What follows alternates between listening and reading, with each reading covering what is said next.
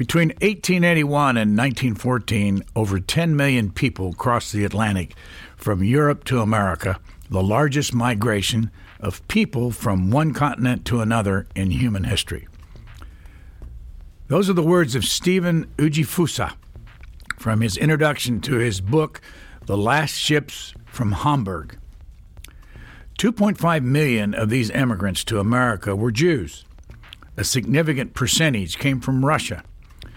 Mr. Ujifusa focuses mostly on three men to tell the story.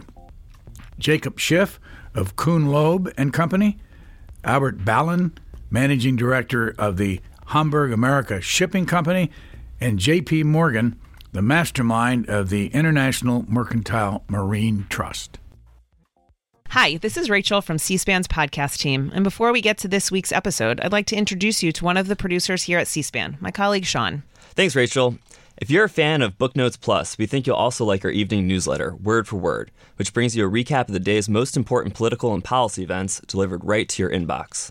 Read about what happened on Capitol Hill and at the White House, and watch video highlights featuring the day's newsmakers. Hear them word for word. Join our community of informed listeners and viewers. Head over to cspan.org/connect and subscribe to Word for Word today.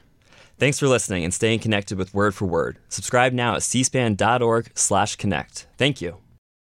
Stephen Ujifusa, tell us the story of how you decided to do this book, which you write about in your acknowledgments. Well, The Last Ships from Hamburg is kind of a coming home for me as an historian. When I was around 6 years old, my grandmother told me the story of the Titanic, and that got me interested not just in shipping, but also in history. And it comes full circle also because my grandmother was the youngest of 8 children of Russian Jewish immigrants, of Isaac and Anna Schlefstein, who came over to America around 1893 or so. My grandmother was born in 1916, and I remember as a child asking my grandmother, did your parents ever talk about the old world? And she said, no, they didn't. Her father saw America as a fresh start. He operated, I think, probably started with a push cart in the Lower East Side and eventually became a butter and egg salesman, did pretty well for himself. And he saw America by the 1920s when my grandma was growing up as this marvelous place. And he would always hang the American flag in front of their house every 4th of July. And after writing my previous 2 books, the first about the SS United States, the ocean liner built in 1952, and on clipper ships, I decided to go back to my own roots and look at Jewish immigration. And as the historian Dan Jurgen told me, he said, this story that I wrote about is the sequel to The Fiddler on the Roof, where at the end of the musical, Tevye and his family are expelled from the village of Anatevka and they have to go to America.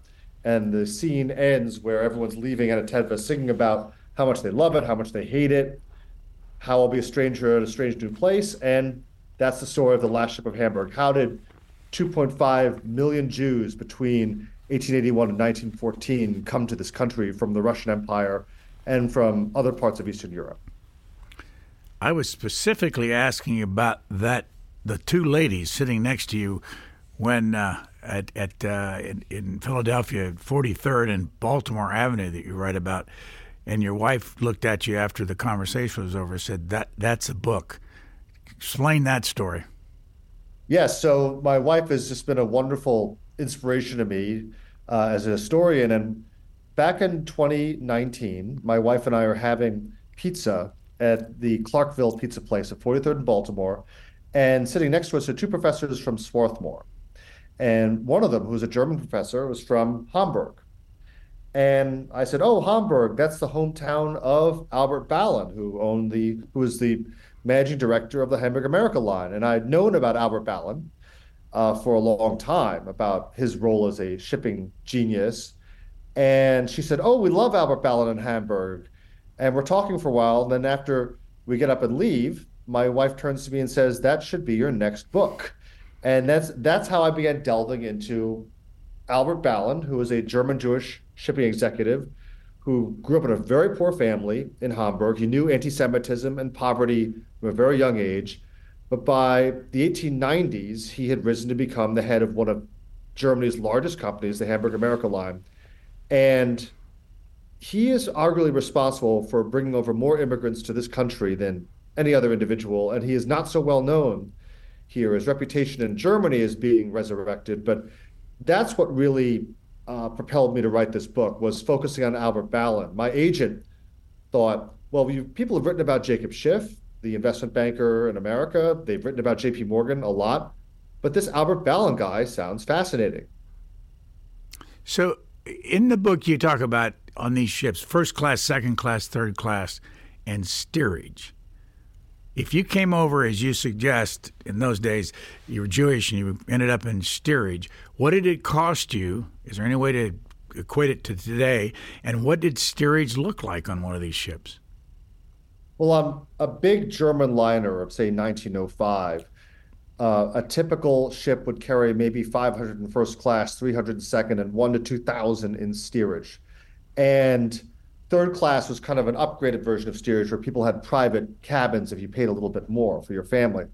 But steerage on these big liners were these big open compartments in the very bottom of these big liners where you would have bunks stacked 2 or 3 high. You'd have very little privacy. You'd be in the front of the ship where the most motion was, or you'd be in the back of the ship where the engines were most felt. And you'd pay the equivalent, well, in American dollars, you'd pay $30 or $40 per person.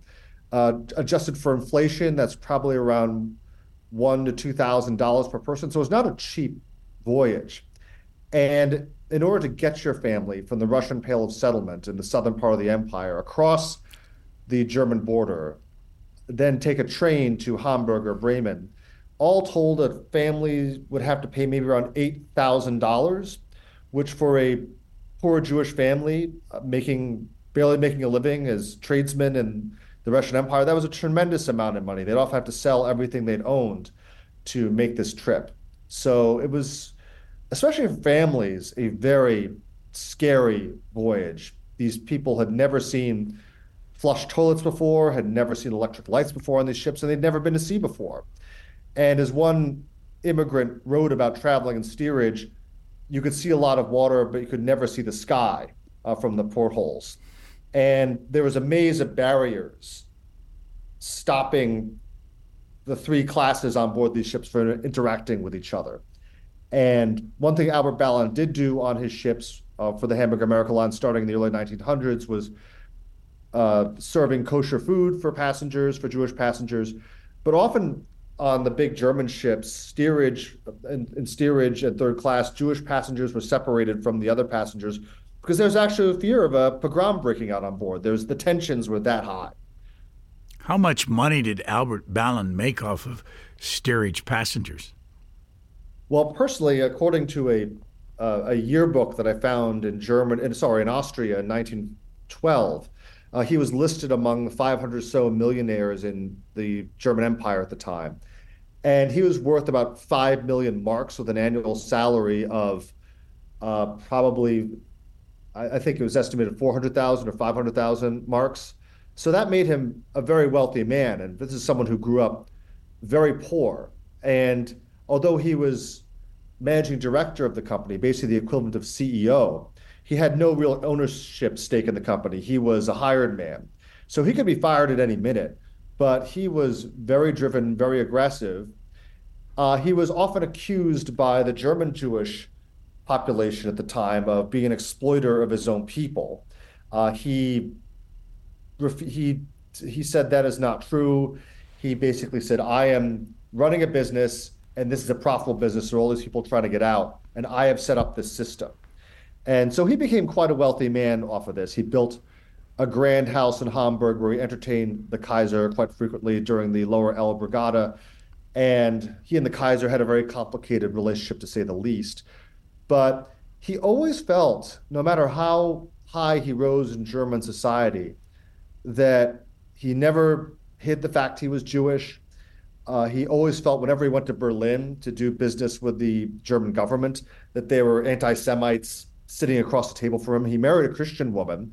He raised their adopted daughter Lutheran, but he refused to convert to Christianity for for, as he said, to dishonor the memory of my father. But he was also apparently offered the opportunity to become Chancellor of Germany in 1909. And he said no for that same reason. I cannot convert to Christianity. How much of an anti-Semite was the Kaiser Wilhelm II? Kaiser Wilhelm II had a very complicated relationship with the Jews. On one hand, he assembled a roundtable of prominent Jewish business people to come to Berlin occasionally to discuss Jewish affairs. And at the same time, though, his crowd, the Prussian aristocracy who had outsized power in the German Empire, were quite anti-Semitic. And among most notably his own wife, Augusta Victoria, who couldn't stand the sight of Albert Ballin and people like him. They felt that these Jewish business people on the make were a threat to the Prussian gentry, who derived their wealth from land, not from industry, not from commerce. So Wilhelm would slip into anti-Semitic banter with people of his class. And Albert Ballin never felt at home among the Prussian governing class, who had outsized power in the military and in the Foreign Office. For a minute, the numbers game. What I found online is there are 15.7 million people in the world. That's all that claim to be Jewish. 7.2 million of them live in Israel. 6.3 of them live in the United States. We did a documentary in Germany in about 1990, right after the wall came down. And I asked the fellow who was the head of the Jewish group in Germany at the time, how many Jews are there in Germany? He said 30,000. And I just looked it up, and there are now supposedly about 118,000. Question to you is, why would a German Jew live in Germany today, given what we know about the past? Well, that's a very good question. I think Germany has learned its lessons regarding its horrific past with the Holocaust. And compared to, say, the former Soviet Union, it's a much more viable alternative, because the Soviet Union never stopped persecuting the Jews. I mean, there was a brief period after the Russian Revolution of 1917 where Lenin said anti-Semitism is over, and anti-Semitism had been state policy under the Tsars, especially during the 1880s, 1890s. And then when Stalin took over, he resumed persecution of Russia's Jews. And post-World War II, and especially starting after the 1960s and 1970s, when Jews were allowed to leave the Soviet Union, Germany actually became seemed like a more viable place, especially given that Germany has very strict laws that punish anti-Semitic rhetoric and anti-Semitic symbols. So, no place in the world is perfect, but Germany in 1914 had over 500,000 Jews, or about 1% of the population. And after the war, those that didn't leave for America or for other European countries, and most of those who left for European countries ended up being caught by the Nazis anyway. Most of them perished. The 200,000 that remained perished in the Holocaust. But I think that's the reason why there's a decent-sized Jewish population back in Germany today, is these laws that forbid this sort of rhetoric. Your last name is Ujifusa. Where is that name from? Where did it originate? Well, my father is Japanese American. His ancestry, his family came to this country around 1900, and I have a Jewish mother. And so I was born in 1979, and I was a relatively early instance of interracial marriage that's now become so common in the United States. But it's that's the origins of my family. So I was brought up with both cultures, and I've always been interested in family history on both sides. Where did you grow up? I grew up in Chappaqua, New York, which is a suburb of New York City, just about 40 minutes north of the city. When did you first start getting interested in history? From a very young age. It started with my grandmother, and my mother's family especially was very into books. I have a number of academics in my family. I did not ultimately get a PhD. I have a master's, but And my father was in the publishing industry for a long time, and he, from a young age, encouraged my interest in writing, as my brother Andrew. So I was very fortunate in that regard. There were books all over the house. History was discussed around the dinner table. And my grandparents, my grandmother especially, but both of them, my step-grandfather as well, music and culture were very much part of our upbringing. My grandmother was a docent at the New York Public Library for years. And I'm very fortunate to have that encouragement in my family. What was the hardest part of doing this book? I thought when I started this book that the hardest part of writing this book would be not speaking German, Russian, or Yiddish. And this was in April of 2019 when I got the book contract. So I went to Germany with my family in 2019. We had one son at the time. And I was miraculously granted access to the Hamburg America Line archives and to the Warburg family archives. Albert Ballin was very close friends with the prominent Warburg family, which was involved in banking both in the United States and in Germany. And so I hired a translator to help me go through the documents, lots and lots of them. I was very fortunate to have that, and came back with lots of digital images of documents, began getting them translated. So I'm like, okay, this is not so bad. And then in March 2020, the world shut down. And I never would have imagined that writing this book during COVID lockdowns in the city of Philadelphia and we had a second son born in May 2020, trying to balance all that. That was the biggest challenge, was trying to keep myself in this historical headspace between 1880 and 1920, while trying to deal with a changing landscape around us where we were stuck in our house. But I felt I had to get done. I had to tell the story. I found some information that you published on page 32. I've asked many people over the years, why is it with so few Jews in the world there's so much hatred? And you don't define it, but you put this in. I'm going to read a bit of it, and so you can tell me, one, why did you put it in, and number two, where does this all come from? You say Jacob Schiff had no qualms taking on Henry Codman Potter, the Episcopal Bishop of New York, and a religious pillar of the city's social elite. On January 11th, 1898, Potter relayed in a letter to Jacob Schiff the sentiment that many in the American Protestant elite felt that Jews might have brought persecution upon themselves. Going to read the rest of it here, and I'll get right back to you. This is in quotes from the bishop. Of course, there are liars, thieves, and swindlers everywhere, the bishop wrote to Schiff. But the contention made among the people whom I again and again approached on the subject is that the hostility to the Hebrew is because in ordinary business and personal transactions, he is tricky and untrustworthy, and unless held by a written agreement, is sure to evade it and overreach the person with whom he is dealing. Why did you decide to put that in here? Well, it showed the level of anti-Semitism that was developing in Gilded Age America. And this was a feeling that Jacob Schiff who was very heavily involved in giving tremendous amounts of his fortune. He gave a huge amount of his fortune away to Jewish charities. He was arguably the richest Jew in America at the time. He was an investment banker to the Pennsylvania Railroad and to the Rockefellers.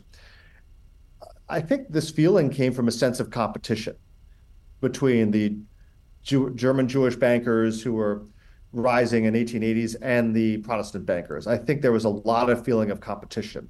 And let's be real, a lot of the WASP establishment in the 1880s, 1890s was engaging in some pretty shady dealings itself in terms of manipulation of stocks and railroads. So I think there was this tremendous feeling of competition. Jacob Schiff and J.P. Morgan, who were business rivals, they did deals together occasionally. But J.P. Morgan, who was pretty anti-Semitic, although he kept it close to his vest, really felt threatened by people like Jacob Schiff.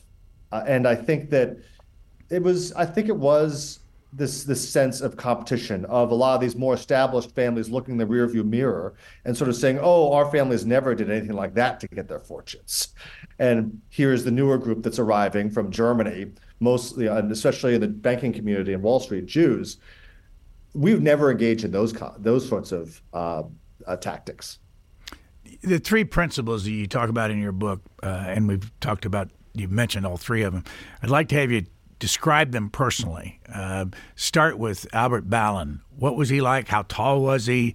Where did he live most of his life? What kind of a person was he on a one-on-one basis? It's funny. Out of the three people I'm writing about, two of them were very, very short, and one of them was very large, only probably bigger around than he was tall. That was J.P. Morgan. Albert Ballin was a very slight man. He was only just over 5 feet tall, and people said about him, they said he was both kind of an ugly man, but also a very beguiling person. He had this wonderful melodic speaking voice. He spoke German and English fluently. He spent a lot of time in England as a shipping executive. And he was extraordinarily cultured, very well read. He had to drop out of school at 17 to fend for himself after his father died. He took over his father's failing ticket immigrant agency in Hamburg and eventually got bought out by Hamburg America and then rose to the top. But he loved entertaining. He, like a lot of self-made men, especially in Wilhelmine, Germany, he loved the good life. He was extremely affectionate towards his wife and his adopted daughter, Irmgard. He built a beautiful house in Hamburg, which still exists, which is now owned by UNESCO, where he entertained members of the German elite. He helped stage manage the Lower Elbe Regatta.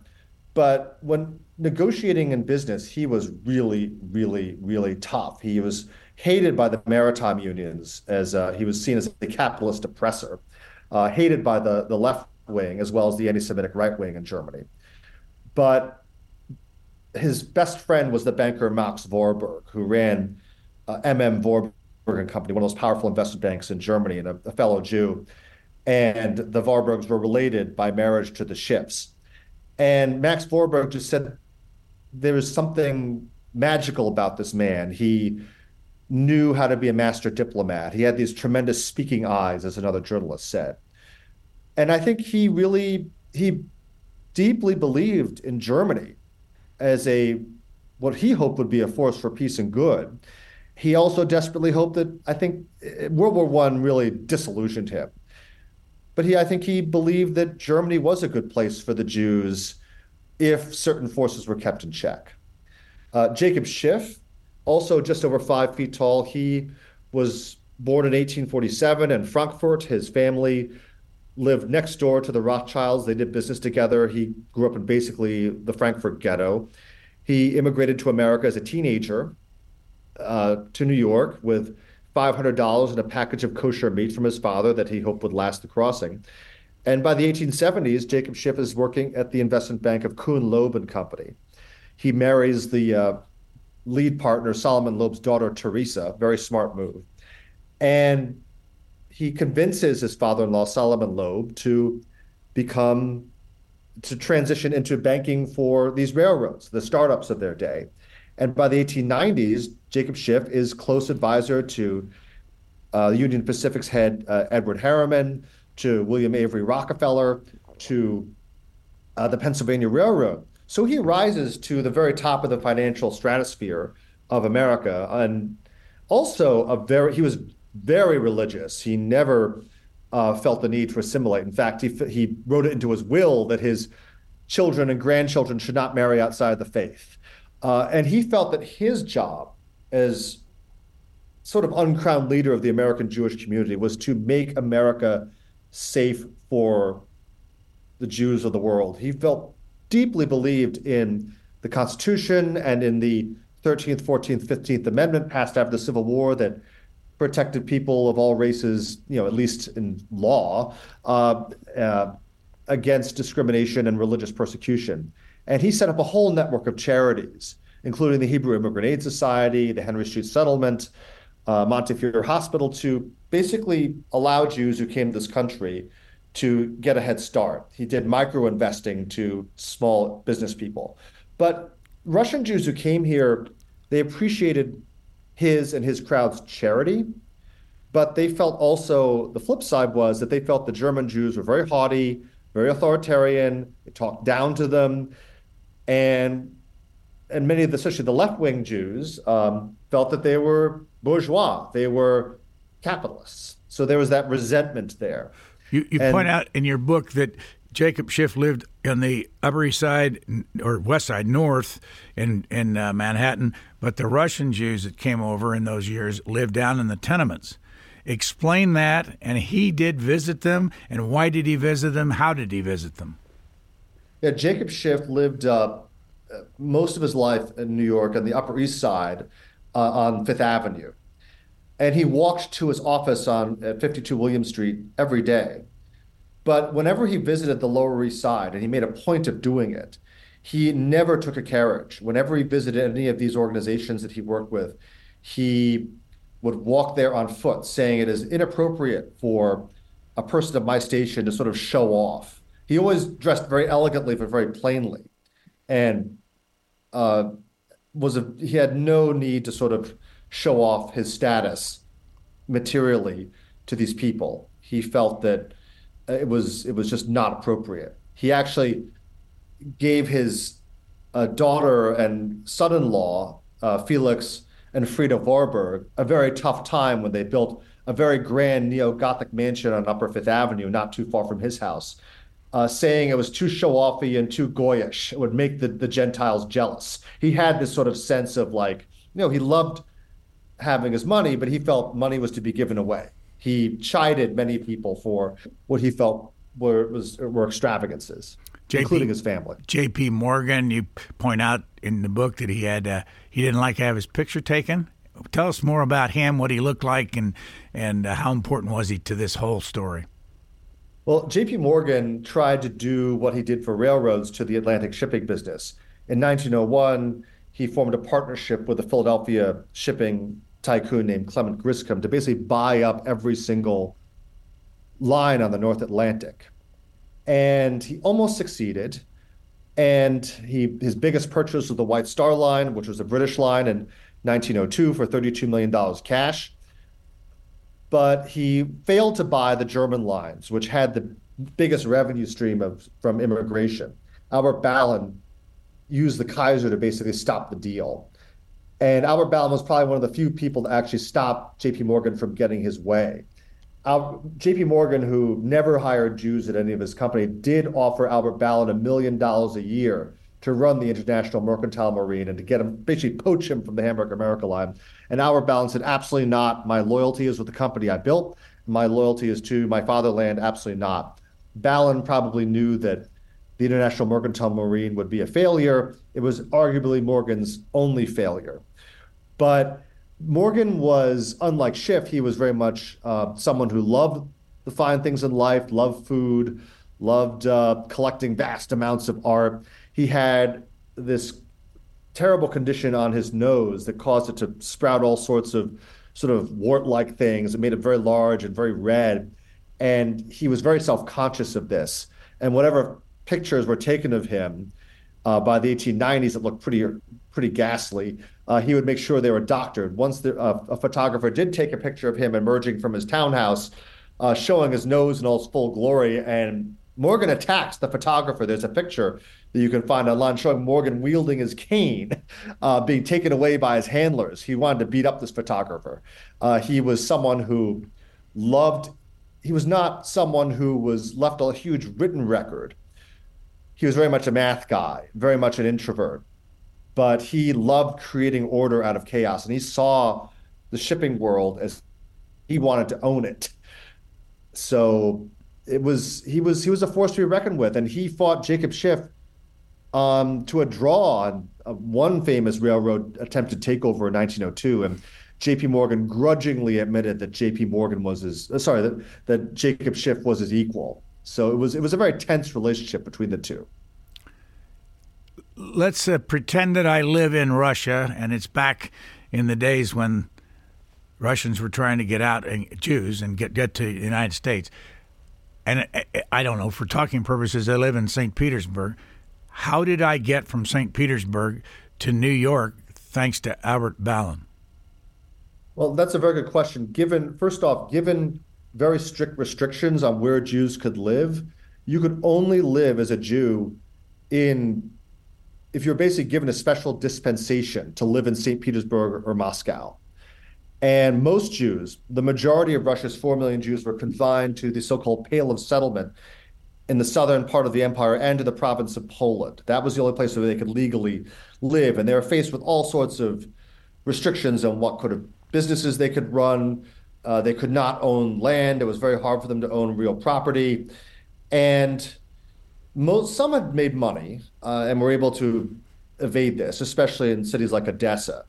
But most Jews were barely scraping by. So if you wanted to get out, and by the 1880s, 1890s, you basically had state-sanctioned anti-Semitism where it especially happened on Easter when these pogroms happened, where the peasantry and students would leave church and they would basically be saying, okay, we've been told that the Jews are Christ killers. Let's go out and kill some Jews. Let's go beat some up. And the police would stand by and watch. The most infamous pogrom was in Kishinev in 1903. And the police would stand by, women would be raped, people would be killed, businesses burned, houses looted. And the Tsarist government said, that's totally fine. Russia, we don't treat Jews badly. It was a total lie. It was a way of sort of allowing the populace to blow off steam, quote unquote. And things in Russia were very tumultuous politically. And the Cossacks who were basically the Tsar's private cavalry, would come and rape and pillage and with their sabers on their horses. And also young boys as young as 9 years old were conscripted to the army and taken away. So if you wanted to get out, you had to sell everything you owned, whether it was your business, you have to sell your furniture, anything you couldn't carry. You would buy a steamship ticket, often from an agent in your small town or in a medium-sized city. That would also include a railroad ticket. You'd show up, you'd take a train, somehow get to the Russian-German border. And then you'd often have to wait in a migrant camp for weeks to get through. The Hamburg America line and its competitor, the North German Lloyd, basically were given a contract by the German government to take over the border control stations and run them and allow people to go through if they had a steamship ticket. If they didn't, often aid organizations such as the German Jewish Aid Society would help subsidize people to get tickets. But they weren't allowed to settle in Germany.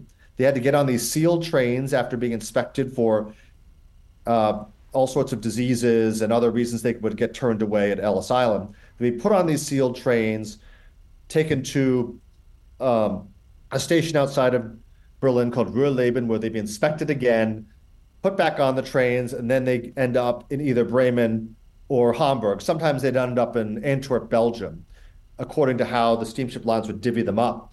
And then they'd wait for up to 2 weeks in an immigrant holding village, where they'd be again checked for diseases, and then they would be put on their ships. So this is a 4,000 to 5,000 mile long journey by land and sea, very harrowing. And there was supposedly was said by many Jewish immigrants who left their small towns, they'd be told by people, may God take care of you and beware of Albert Ballin's bats, where they'd be disinfected. So they would ride all of them ride in steerage? Well, not all of them. Most travel in steerage, or if they had a bit more money, third class, where they would have private cabins for families. There were instances where immigrants would save up enough money to travel second class, which was actually seen as a loophole, because when they arrived in New York City, only third class and steerage passengers would be taken to Ellis Island by ferry from the ships and then go through that terrifying and much feared inspection process. If you're traveling second class, or if you really had a lot of money, you could travel first class, you would be inspected on board, and usually it was much more perfunctory. So that was a sort of way of trying to get around it as well. But most could not afford to travel second class and would go third class or steerage. So when they were taken off the ship and then taken to Ellis Island, what happened to them there, and where did they go from there? Sorry, the internet crap. Yeah. cut out for a minute. Sorry. Now, my question was, once they got to Ellis Island, what happened to them next? Yeah, so after going through the terrifying inspection process, and only 2% of all immigrants were actually turned away from Ellis Island between 1881 and 1914. Some would get on trains in Hoboken and travel to other cities such as Chicago and San Francisco or whatnot. But most of them settled in New York. And for the Jewish immigrants, that meant settling on the Lower East Side of Manhattan, where they would settle. They would somehow find an apartment at one of these 5-story tenements which had apartments of only 3 rooms. You'd often have multiple families living in these spaces. They would often set up workshops there, especially sewing. The needle trade was a very Jewish-dominated business, and they would do piecework for clothing companies, which would then get sent on to be finished and then put in displays at Macy's or Bloomingdale's. It was something the whole family would do, and it was awful work. But what really made the difference of whether a Jewish family on the Lower East Side made it within 10 to 15 years into the working or middle class was whether or not dad died. If dad survived, there was a very good chance the family would make it out of the Lower East Side within a generation or two. If dad died of disease in the tenements, of tuberculosis or cholera, then the family would be, there was no welfare system at the time, and they'd have to fall back on Jewish charity organizations to help feed them and get them going. And that was a source of tremendous trauma for these families, the poverty, and if one of the parents died. You might be interested, as a side note, that this network you're talking on right now, the original money came from Jews from Germany and Russia. They became Americans. One of the original checks came from a man that had to climb over the French Alps in order to get here. And I don't think I talked ever much with it. They're all deceased now. I don't think I ever talked to them about it, but I always was interested in why is it they were so civic-oriented, civic-interested, like the people you're writing about here. Where's that come from? Just to reiterate, so the charity from German Jews, where'd that come from? It wasn't charity. It was just an individual who had ran a business and wrote the check. This is a nonprofit network, but the original money that came in, the first 3 checks came from Jews, and and they were quite positive about doing this kind of thing. I think a lot of like Jacob Schiff, and this was a sort of small crowd of interrelated German Jewish families who were very charitable. They deeply believed in America. I think they really felt that this was a place where a lot of the German Jews who came a generation or two before the Russian Jews, a lot of them had started off as peddlers, as clothing manufacturers. It started off very poor. And by the 1880s, 1890s, a lot of them had done very well. And they felt, like Jacob Schiff, that this country is something that should be supported and free and research and inquiry. From starting in the 1880s, a lot of German Jews started sending their kids to Harvard, which compared to other Ivy League schools at the time was relatively tolerant towards Jews. President Charles William Eliot was perfectly fine letting in large numbers of Jews and was especially partial to the sons of wealthy German Jews. They gave generously to institutions such as the Fogg Museum of Art. They helped start the art conservation program there. Felix Warburg, who was Jacob Schiff's son-in-law, was extremely philanthropic to Harvard and to these Jewish charities. So I think there was a tremendous sense of civic hope and engagement with the German Jews, of faith in America. But wasn't there a Harvard president that was not very fond of Jews? Did you write? Yes. So after 1924. 1924, 100 years ago, 100 years ago this year, is actually a watershed year for anti-Semitism and for immigration. In 1924, Congress passed the Johnson-Reed Act, which basically cut off immigration from Eastern and Southern Europe especially targeted towards Jews. This was also the time that President Abbott Lawrence Lowell, who succeeded Charles William Eliot in 1909, I believe, he became increasingly concerned that Harvard's student body was becoming increasingly Jewish. By the early 1920s, Harvard, which before had been a very upper class New England prep school place, had a student body that was over 20% Jewish, not just the sons of wealthy German Jews like Felix Warburg, but also an increasing number of Jews from the Lower East Side and from poorer parts of Boston. Jews who had done very well on the standard on tests had gone to elite public schools such as Boston Latin. And Abbott Lawrence Lowell said this is going to, he said this is going to, in a sort of contradiction, he said, the more Jews we have here, the greater the anti-Semitic feeling within the student body. And he basically tried to institute a quota of 10% on Jewish students. He felt that they were overrepresented. He felt that they were outperforming people on the standardized tests. And the faculty said, no, this is wrong. Absolutely not. But Abbott Lawrence Lowell found ways to get around it.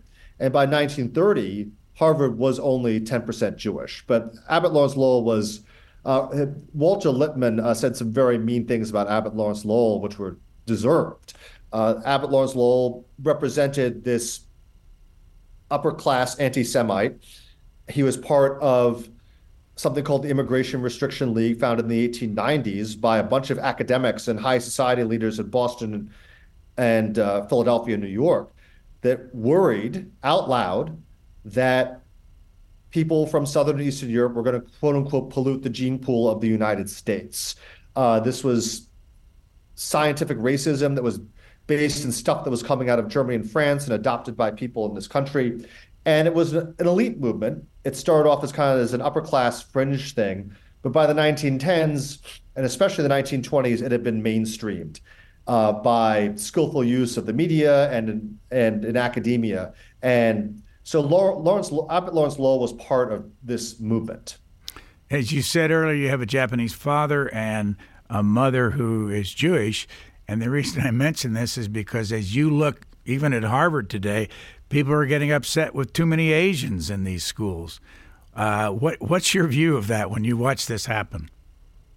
Well, I think it's a similar argument. We have a lot of parallels right now. What is the role of standardized tests? And by the 1910s, 1920s, Jews who were often from the Lower East Side or who had risen to the middle class, they were doing very well in standardized tests and were outperforming the old Protestant elite on these tests. And a lot of the old Protestant upper class were attending these very expensive boarding schools that were supposed to be preparing them for the Ivy League. So there's that feeling of competition.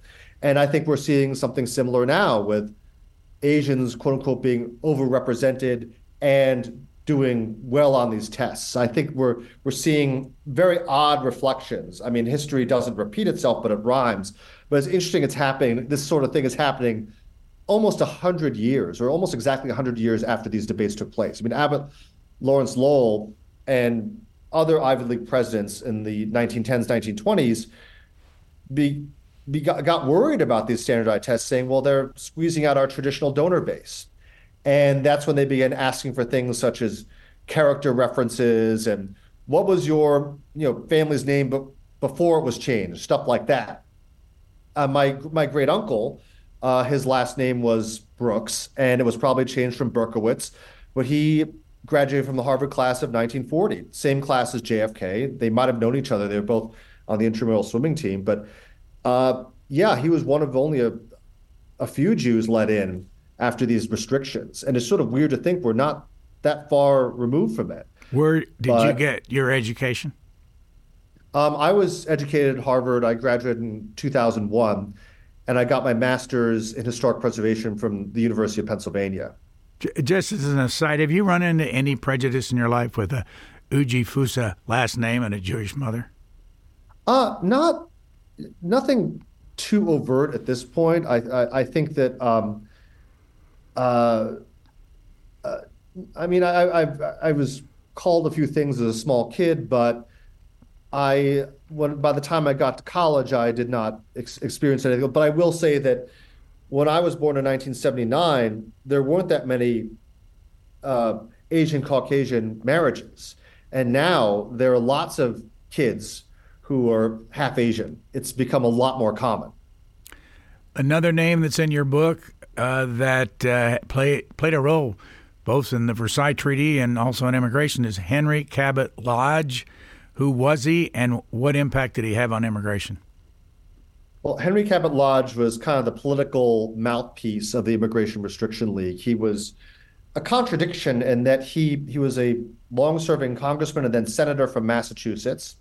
He came from the Boston Brahmin upper class. He got a PhD and a law. No, I think he did get a PhD and perhaps a law degree. I need to check on that, as well as his undergraduate from Harvard. He was a protege of the great historian Henry Adams. And Henry Cabot Lodge had a particular interest in the intersection of German and English history and culture. He believed that American democracy actually sort of arose from German tribes. I don't think he ever really gave Greece credit for that. But by the 1890s, he became increasingly afraid of Southern and Eastern European Jews. Like a lot of Bostonians who lived on Beacon Hill near Lewisburg Square, they looked on the other side of the square on the North Slope and saw all these immigrants. And were like, who are these people? This is really scary. And I think he was a very confident, outwardly and assured man, but I think he was also a very scared man. One fellow politician on Congress called him thin soil, very highly cultivated. Another person in Congress said that he was the worst stump speaker in Congress. He had a voice like a ripping bedsheet. But he was a very smooth political operator. He also, ironically, was a very big advocate of civil rights for African Americans, but he was terrified of these immigrants. So he basically pushed on Congress, on Capitol Hill, a series of restriction bills that tried to do literacy tests, that tried to ban people based on whether or not they might be anarchists. But it wasn't until the 1910s or so when popular feeling began catching up with the Immigration Restriction League's literature that he began pushing for quotas for people coming from places like Poland and Russia and Italy and Greece. And by 1924, that was successful. That was around the time he died. So he was very dogged about this. And he and many of the IRL group bought into scientific racism produced by people in Europe, such as Gobineau, and spread by people like Henry Fairfield Osborn at the Museum of Natural History. The author Daniel Okrent, who I owe a debt of gratitude for his work on the Garden Gate, really goes into in depth the scientific racism that was popular among this crowd of people. He also gave you a nice endorsement on the back of your book, Mr. Okrent. He did. That was very kind of him, and I got to meet him personally, and he's the sort of historian I really look up to. Go back to the earlier story. We're talking about Jews coming over in steerage. 2.5 million during the 30 years you write about. Is there, of the three men you're talking about, was there one of them that is more responsible than others for physically getting them here to the United States? I think Albert Ballin was the man who really defied the odds to make this transportation system happen. Jacob Schiff did funnel a lot of money through his charities to aid organizations, which helped subsidize the steamship tickets. But it was Albert Ballin who really was the person who helped build larger ships to carry more steerage. He made the deal with the German government to basically take over the border control stations and made it a business. Before that, people just snuck across the border and ended up in refugee camps, and Germany didn't want them. There were many cases in the 1880s where the Prussian government would forcibly deport Russians, mostly Jews, who were living in Germany illegally. But Albert Ballin made it possible for these Jews to get to the sea and get on these ships. I mean, Albert Ballin, we owe a lot of things to him. And not only did he help bring over, I think it's estimated that maybe 1.5 million Jews came over in Hamburg America Line ships. Or, sorry, I take that back. Between 750,000 and 1.2 million probably traveled on Hamburg America Line ships. Many other shipping lines carried immigrants, but Hapag was probably the most favored. He also invented such things as the modern cruise. He built the first purpose-built ships for cruising. He made the first class experience on ships a destination itself. He did a contract with a Ritz-Carlton company to run specialty restaurants in first class where you paid extra for that. He hired the architect of the Ritz Hotel in London and Paris to design the interiors of the first class. He loved the good life, very sensitive to that sort of thing. But Albert Ballin also said, if immigration was cut off and I didn't have steerage, the Hamburg America Line, which today is known as Hapag-Lloyd, you can see it on the containers, we'd be out of business in a week. You did two other books, Barons of the Sea and A Man and His Ship. Do you cruise a lot yourself? No, it's a bit hard to do with young children, but in 2013 and 2015, I was a speaker on ships for seaborne cruise lines. But I will say that we are taking an Alaska cruise this summer on a Holland America ship, which was Holland America is one of the companies that JP Morgan's Combine got its hands on, bought a majority stake in. It's now owned by Carnival Cruise Lines. But yeah, don't do a whole lot of cruising regularly, but it's something we're looking forward to this summer. I want to ask you about three ships. One of them is in your book. Well, they're actually all mentioned in your book. One in particular has a direct connection to what we're talking about here, and that is the MS St. Louis. What is that story from World War II, May of 1939? So the Hamburg America Line was able to get off its feet or get back on its feet after World War I. Most of its ships, its 175 ships, were taken away as war reparations. Albert Ballin died in 1918. It's a debate of whether or not he died at his own hand, but he knew his company was ruined and Germany was ruined. But the company rebuilt its fleet with smaller vessels, including the motor ship MV St. Louis. The St. Louis, I believe, was built in the late 1920s as a combination cruise ship and transatlantic liner. In 1939, she was 900 or so German Jewish passengers booked a voyage on her from Hamburg to Havana, Cuba. And this was seen as an escape. America still had its restrictions from 1924 that prevented large numbers of Central and Eastern European people, especially Jews, from leaving the country. So Havana was seen as a legitimate destination. But when the ship arrived in Havana, the government decided they changed their mind and they blocked the entry of these people to Havana. The captain of the ship, Gustav Schroeder, even though the ship flew the Nazi flag, he made it a very big point of his to treat these passengers with respect and courtesy like any other paying passenger.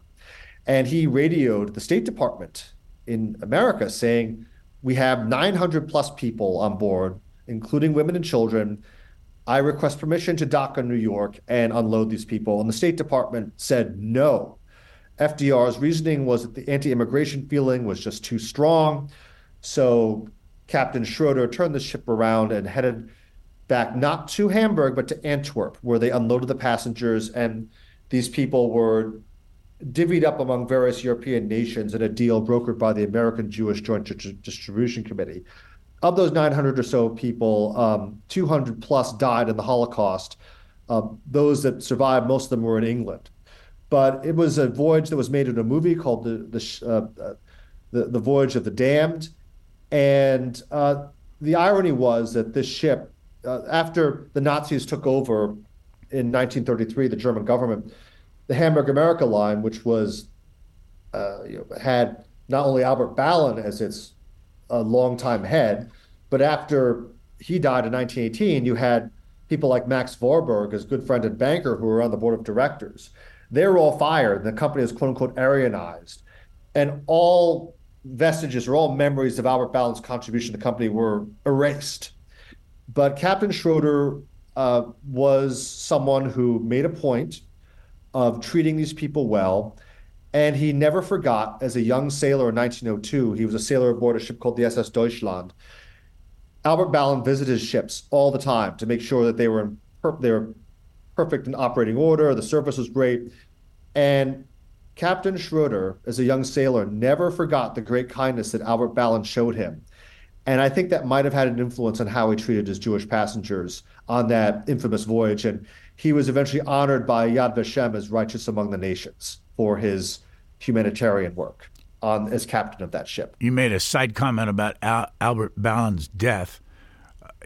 What can you tell us about what are the chances that he committed suicide?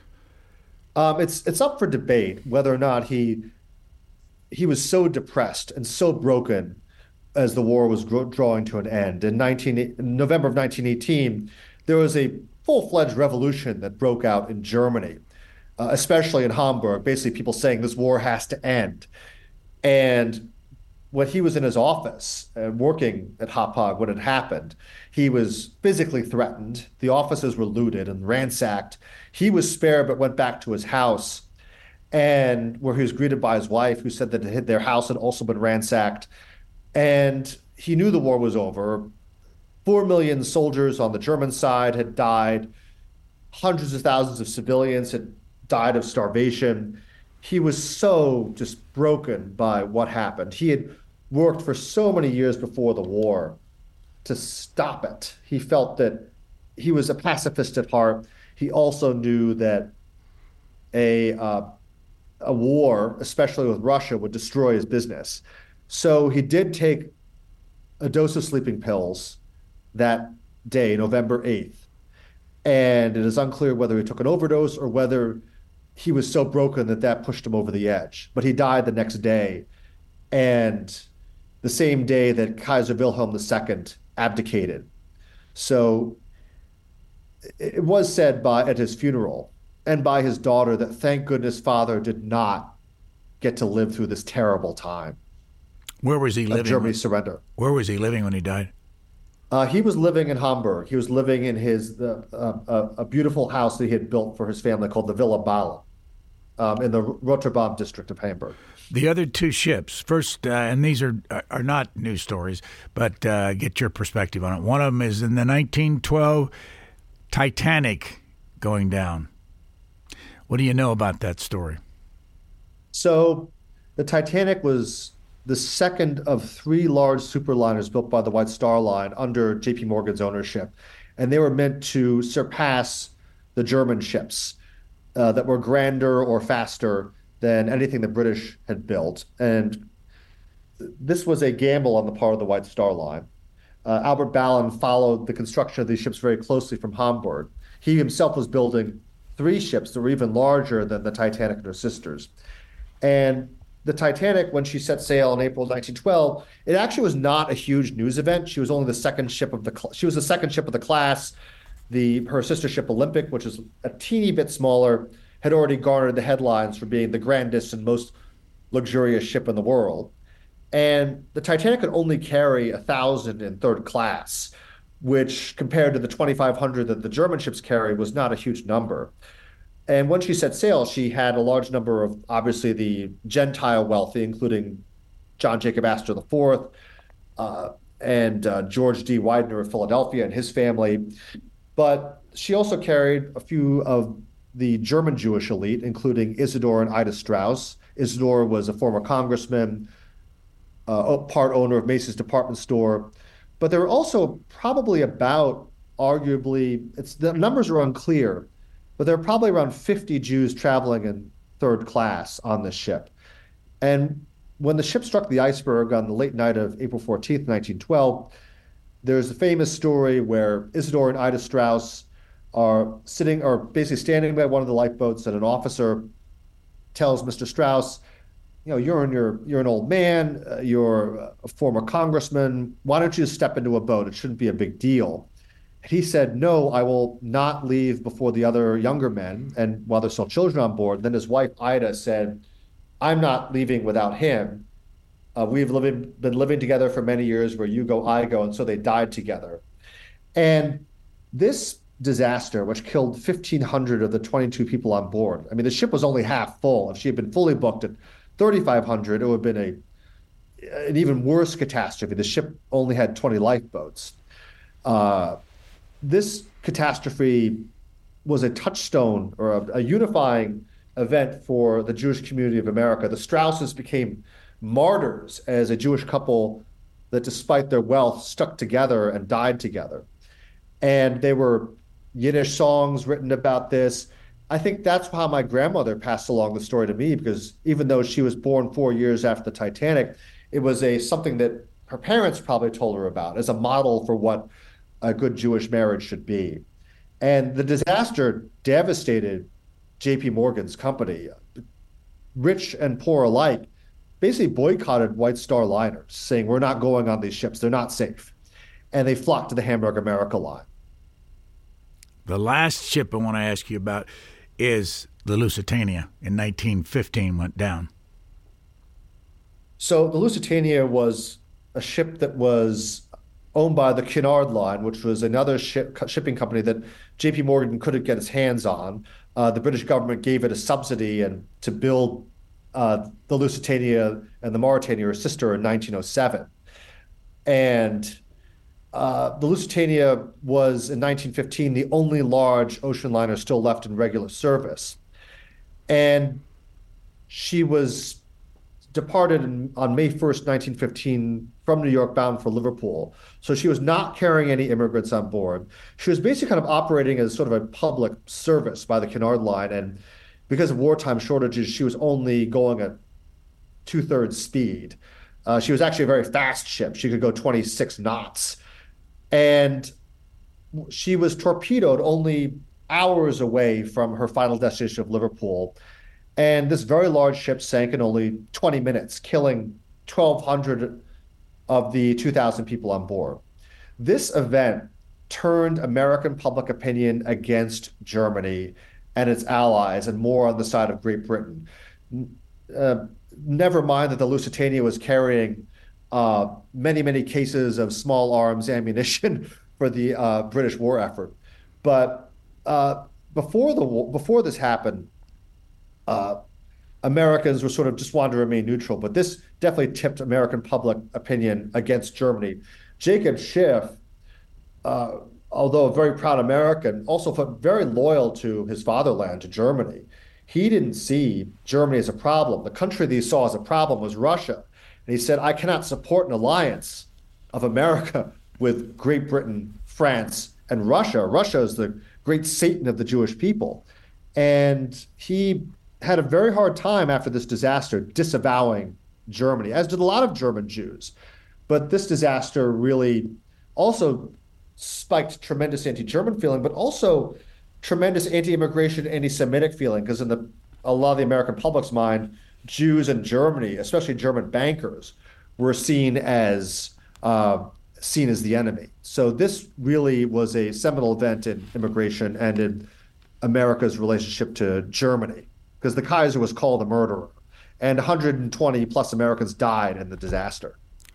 How often since your book has been out has someone said to you, I didn't know that story, and their family would have been a part of it all? It's interesting. I'm sorry to interrupt. I'm talking about your whole book and the story of the Jews being brought over in steerage. I think that in America, we have this image of, people arrived and they saw the Statue of Liberty and we came here and going through Ellis Island was amazing. But a lot of people, my great-grandparents and people's grandparents of another generation, their immigrant forebears sort of suppressed these memories. It was so painful, so awful, whether it was the persecution in Russia or that voyage. They didn't talk about it. They wanted to look forward. And yeah, I mean, we've seen it in that wonderful cartoon, An American Tale, which basically brings that to life. But this is a story that I think a lot of families have suppressed because of that trauma. One famous child of immigrants, Lauren Bacall, who became one of the great beauties and actresses of her time, she said her grandparents came to this country along with her mother, who was a baby. on the Hamburg America Line ship, the Deutschland. And she said that her grandparents, whenever they'd use the word pushcart to describe her family's business, it was uttered in whispers, like this horrid thing. And I think that's something that a lot of American Jews by the third or fourth generation have forgotten. But I think that this is something that we need to rediscover, that this was something, going back to Russia was not an option. It was not an option. If you got turned away, you go back to persecution and death. It was a life or death decision. Stephen Ujifusa has been our guest. His book is called The Last Ships from Hamburg: Business, Rivalry, and the Race to Save Russia's Jews on the Eve of World War I. Thank you, sir, for your time. Thank you so much, Brian. Appreciate it. Thanks for listening to the Booknotes Plus podcast. Please rate and review Booknotes Plus, and don't forget to follow so you never miss an episode. Questions or comments, we would love to hear from you. You can email us at podcasts@c-span.org.